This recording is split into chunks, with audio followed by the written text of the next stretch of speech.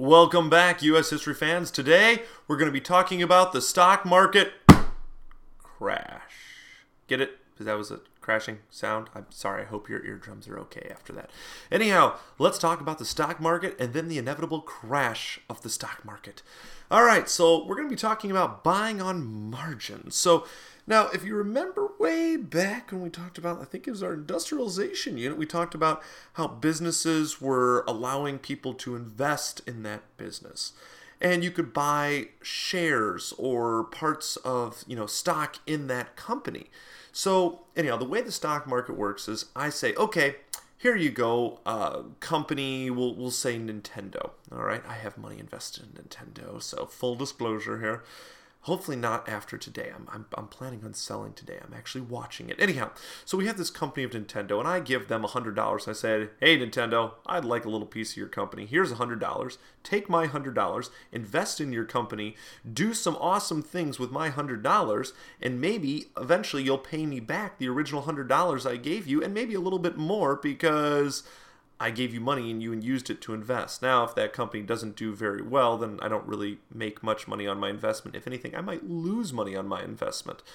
So, anyhow, during this time, people would buy parts of a company through shares or stocks.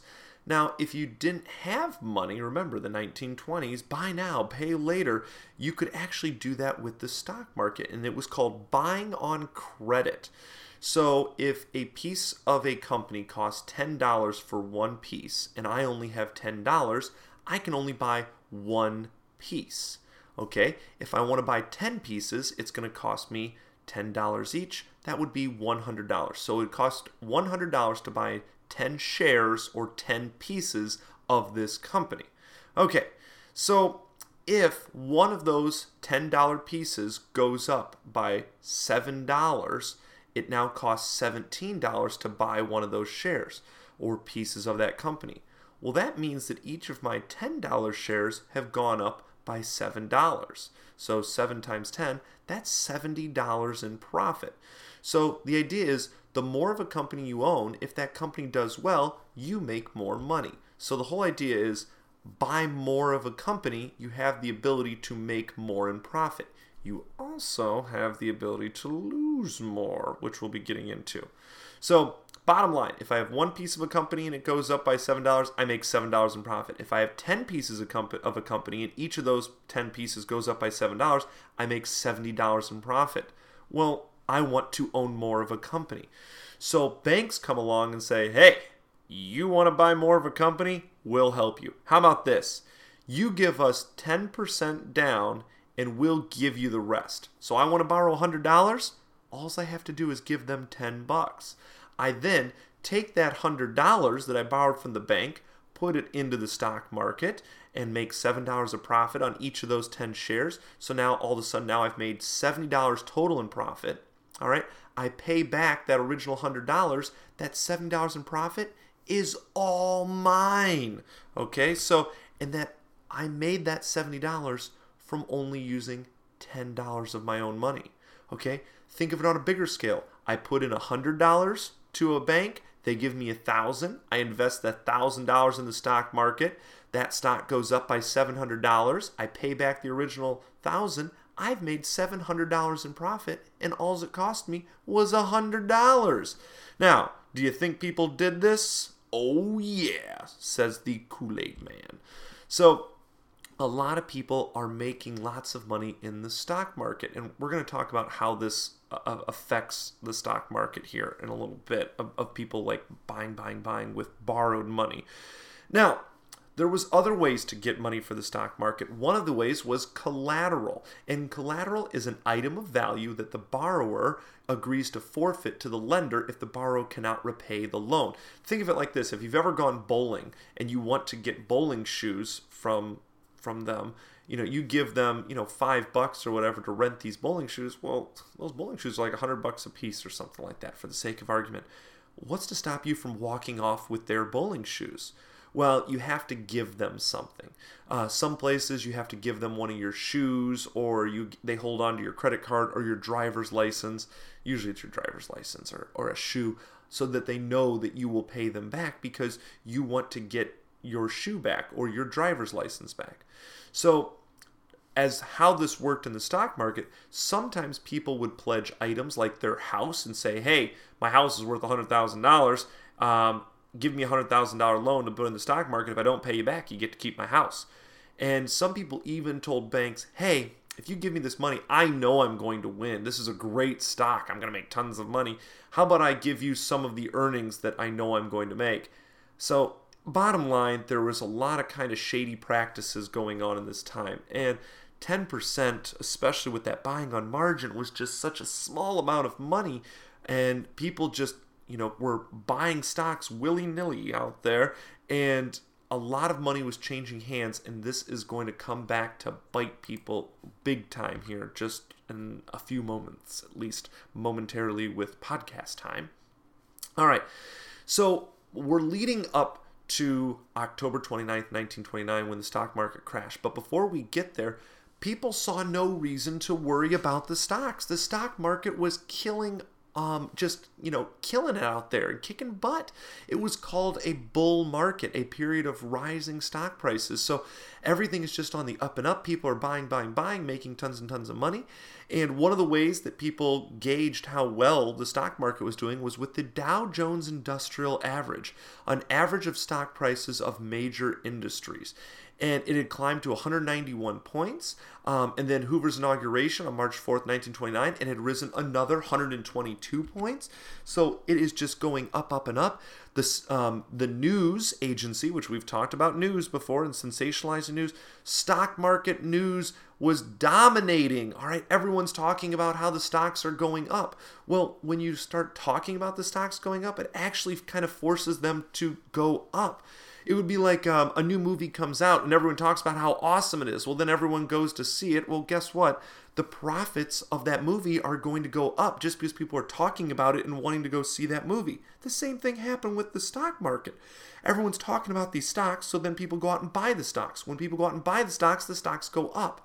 All right, but going back to that movie analogy, all right, it turns out that movie's no good. Well, then guess what happens to the DVD sales down the road? They go down. It's the same thing with the stock market. It initially is going up, but after a while, people figure out that the stock is not very good. So then all of a sudden, the DVD sales or whatever that stock, it just goes down. So greed and corruption were sadly rampant on the stock market floor during this period of time. So, all right. Now, getting close to the stock market crashing here. Wednesday, October 23rd, the Dow Jones Industrial Average closed with a drop in 21 points in an hour. That is a huge drop in a very short amount of time. But the stock market closed, so we don't know. Maybe it was going to go back up. So then the following day, on Thursday, people were really worried that the stocks were going to go down further, so they started to sell their stocks. Well, when they started to sell their stocks, it's supply and demand. There's a huge supply because everyone's getting rid of their personal supply, so that caused the stocks to go down. General Electric, GE, went from $400 a share down to $283 a share. There was around $3 billion in loss or paper loss during this time. Well, the banks started to panic. So a group of bankers got together, got a whole bunch of money that they had from their banks, which when it's not really their money, it's, civilians, it's our money. So they started to buy stock. All right, they created an artificial demand. And when there's high demand, prices go up. So this stabilized the stock market for a few days. But then by Monday, the prices started to fall again. And then finally on Tuesday, October 29th, 1929, sometimes known as Black Tuesday, people started to get their money out of the stock market. So people are like, oh my gosh, it's going to go down. Let's get our money out. But by taking their money out, it causes the stock market to go down even further. And a record 16.4 million shares or pieces of a company were sold. Just to give you a little idea, on average, it's around 4 to 8 million. So we're talking double the highest average.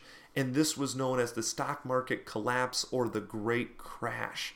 And nothing could seem to stop it. It went on through November. By November 13, the Dow's average had dropped from 381 down to 198.7.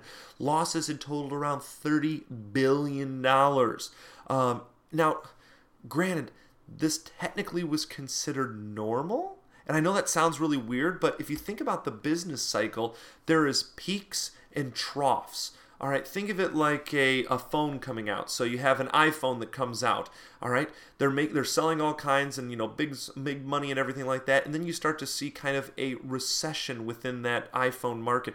People aren't buying new phones anymore. The phone's going down. Everyone has one. There's market saturation. There's other competitors out there. So then the phone goes down and no one's buying that old iPhone anymore. But then there's news articles that come out about Apple is going to come out with a brand new iPhone, and this one's going to have even bigger capacity, better battery life. And then maybe it comes out and it's like $600. Well, some people buy it, so their stock starts to go up a little bit. But then all of a sudden the price starts to go down a little bit, and it's more affordable. And there's new packages, and you could buy that, and it comes with a brand new case or something like that. And then all of a sudden people start buying that, and then it goes up, and then you have another peak. Well, then after a while you have market saturation. There's new competitors out there, and then all of a sudden you start to go down to the recession with that product and down to a trough.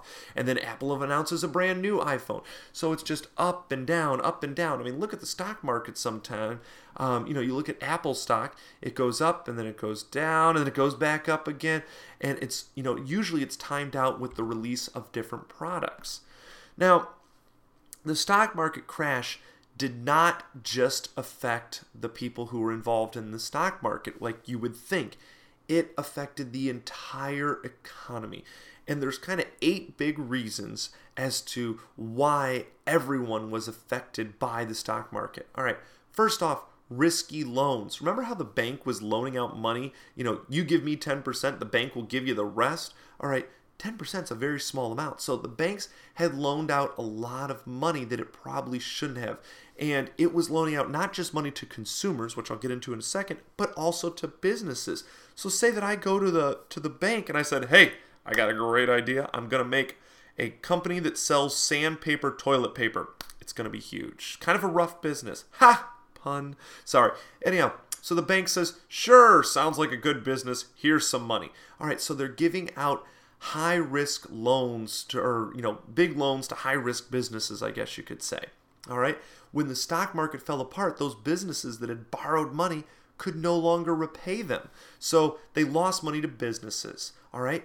The consumer borrowing, they had loaned money out for buying on margin. Those people couldn't pay back when the stock market crashed. So those 10% loans, all of a sudden, boom, they're not getting their money back from there. All right? Now that everyone is kind of freaking out about losing their money, people start to run to the bank and make these things called bank runs, where people go to the bank and try to withdraw all of their money. Well, the bank had loaned out a lot of money to consumers who were buying stuff in the stock market and to businesses. So when people ran to get money from the bank quite literally ran out of money, and people actually, the banks closed during this time. And this caused bank failures. So the banks couldn't, they weren't getting in money from people they had loaned money out to, and all the people that had savings in the banks, which they had loaned out a lot of their savings, had lost all their money too. So within a few years, more than 5,500 banks had failed or closed. And remember, the banks had closed, they lost people's money, so people's money was gone. Their savings were wiped out. By 1933, $9 million in savings had completely vanished. Now that people don't have money to buy things with, all right, businesses are closing down because they can't repay loans and all these things, and banks can't give out new loans because the banks are failing. All right, we started to see businesses, there were cuts in production. So they're no longer producing all the goods because there's no one out there to buy them because no one has a lot of money. Well, when businesses cut production, we see a rise in unemployment. So people don't have jobs. All right, and when no one has jobs and no one is making money to buy stuff, we see further cuts in production. And then the circle continues. We're rise in unemployment, cuts in production, rise in unemployment, cuts in production. So just to give you a little recap of those, it's RCBBSCRF. Wow, what a great way to remember that. Okay, here's my stupid way of remembering those. Really cute big butts sure can rip farts. So the risky loans, all right, they had banks loan money out to businesses that they shouldn't have. Risky loans. Consumer borrowing. Consumers borrowed money that they shouldn't have with only 10% down, so the banks are not going to get money from them either. that caused people to run to the banks to get their money out, which caused the banks to fail. All right, which caused savings to be wiped out, which caused businesses to cut production, which caused a rise in unemployment, which caused further cuts in productions. So anyhow, it was just this vicious circle, and everyone lost during this time. Now, everyone was fairly poor during this time. There was maybe just 6 people that had lots of money in the United States, and everyone else poor. I'm being a little facetious, but it was a very small amount that actually had money. Farmers got hit very hard with this, and I'm bringing this up because when we get more into the Great Depression in our upcoming units here, the farmer depression is really bad early on here. So wheat went from $1.18, and then by 1932 it was down to 49 cents, less than half. Cotton went from $19 down to 6.5 cents. And a lot of this came from overproduction. The farmers had produced so much, but everyone was buying, so it wasn't a big deal. And now they have too much and no one's buying. That's that whole supply and demand thing. Modern day, the government actually steps in and helps to regulate how much businesses, not so much businesses, but more farmers, how much they produce and what they produce. And the regulation helps to stabilize prices.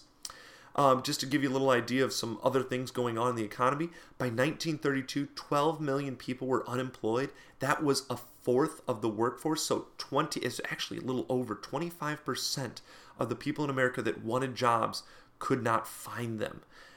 The others that actually did have jobs were either part-time or had wages cut.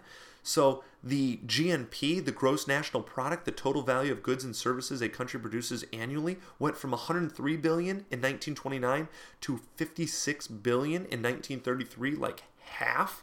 So we're falling apart at this point.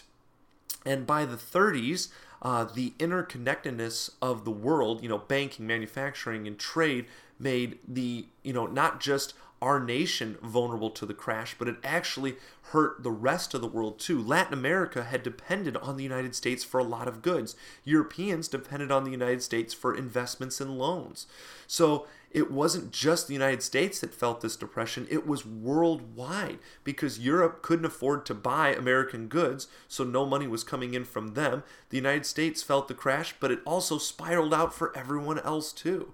And remember, during World War I, the United States had loaned money out to a lot of different countries. So now that we're not doing well, we called in our debts from France and Britain specifically. But because of those trade tariffs we've mentioned earlier, they were so high, so France couldn't really sell, and France and Britain couldn't sell anything to the United States, so they're not making money. So then they went to Germany and said, hey, remember how that you owe us money, that $33 billion in reparations? You need to pay up. Well, Germany was completely wrecked after World War I, so they were kind of depending on the United States for investments, but when the stock market crashed, the United States stopped investing. So, bottom line, the United States isn't giving money to Germany. Germany isn't giving money to Britain and France. France and Britain can't give money back to the United States, so the United States can't give any money to Germany, which Germany can't give any money to France and Britain can't give that, and France can't give it back to the United States. See how I'm just talking in a circle here? Everything crashed with the stock market, and this was a global recession or global Great Depression. And this is going to go on up until the United States enters World War II. Now, before we get there, we're going to talk about FDR's administration and the Great Depression in the United States and some of the things we did to try to prevent future recessions and future Great Depressions from happening, and some of the things that we did to try to lift ourselves out of the Great Depression. But ultimately, it's not until World War II that this stuff really stops and gets fixed and whatnot. So, all right, we are going to stop there for this podcast, and we're going to pick up with the Dust Bowl and the Great Depression, and then we're going to get into the New Deal after that. So stay tuned. There's more. Have a wonderful day.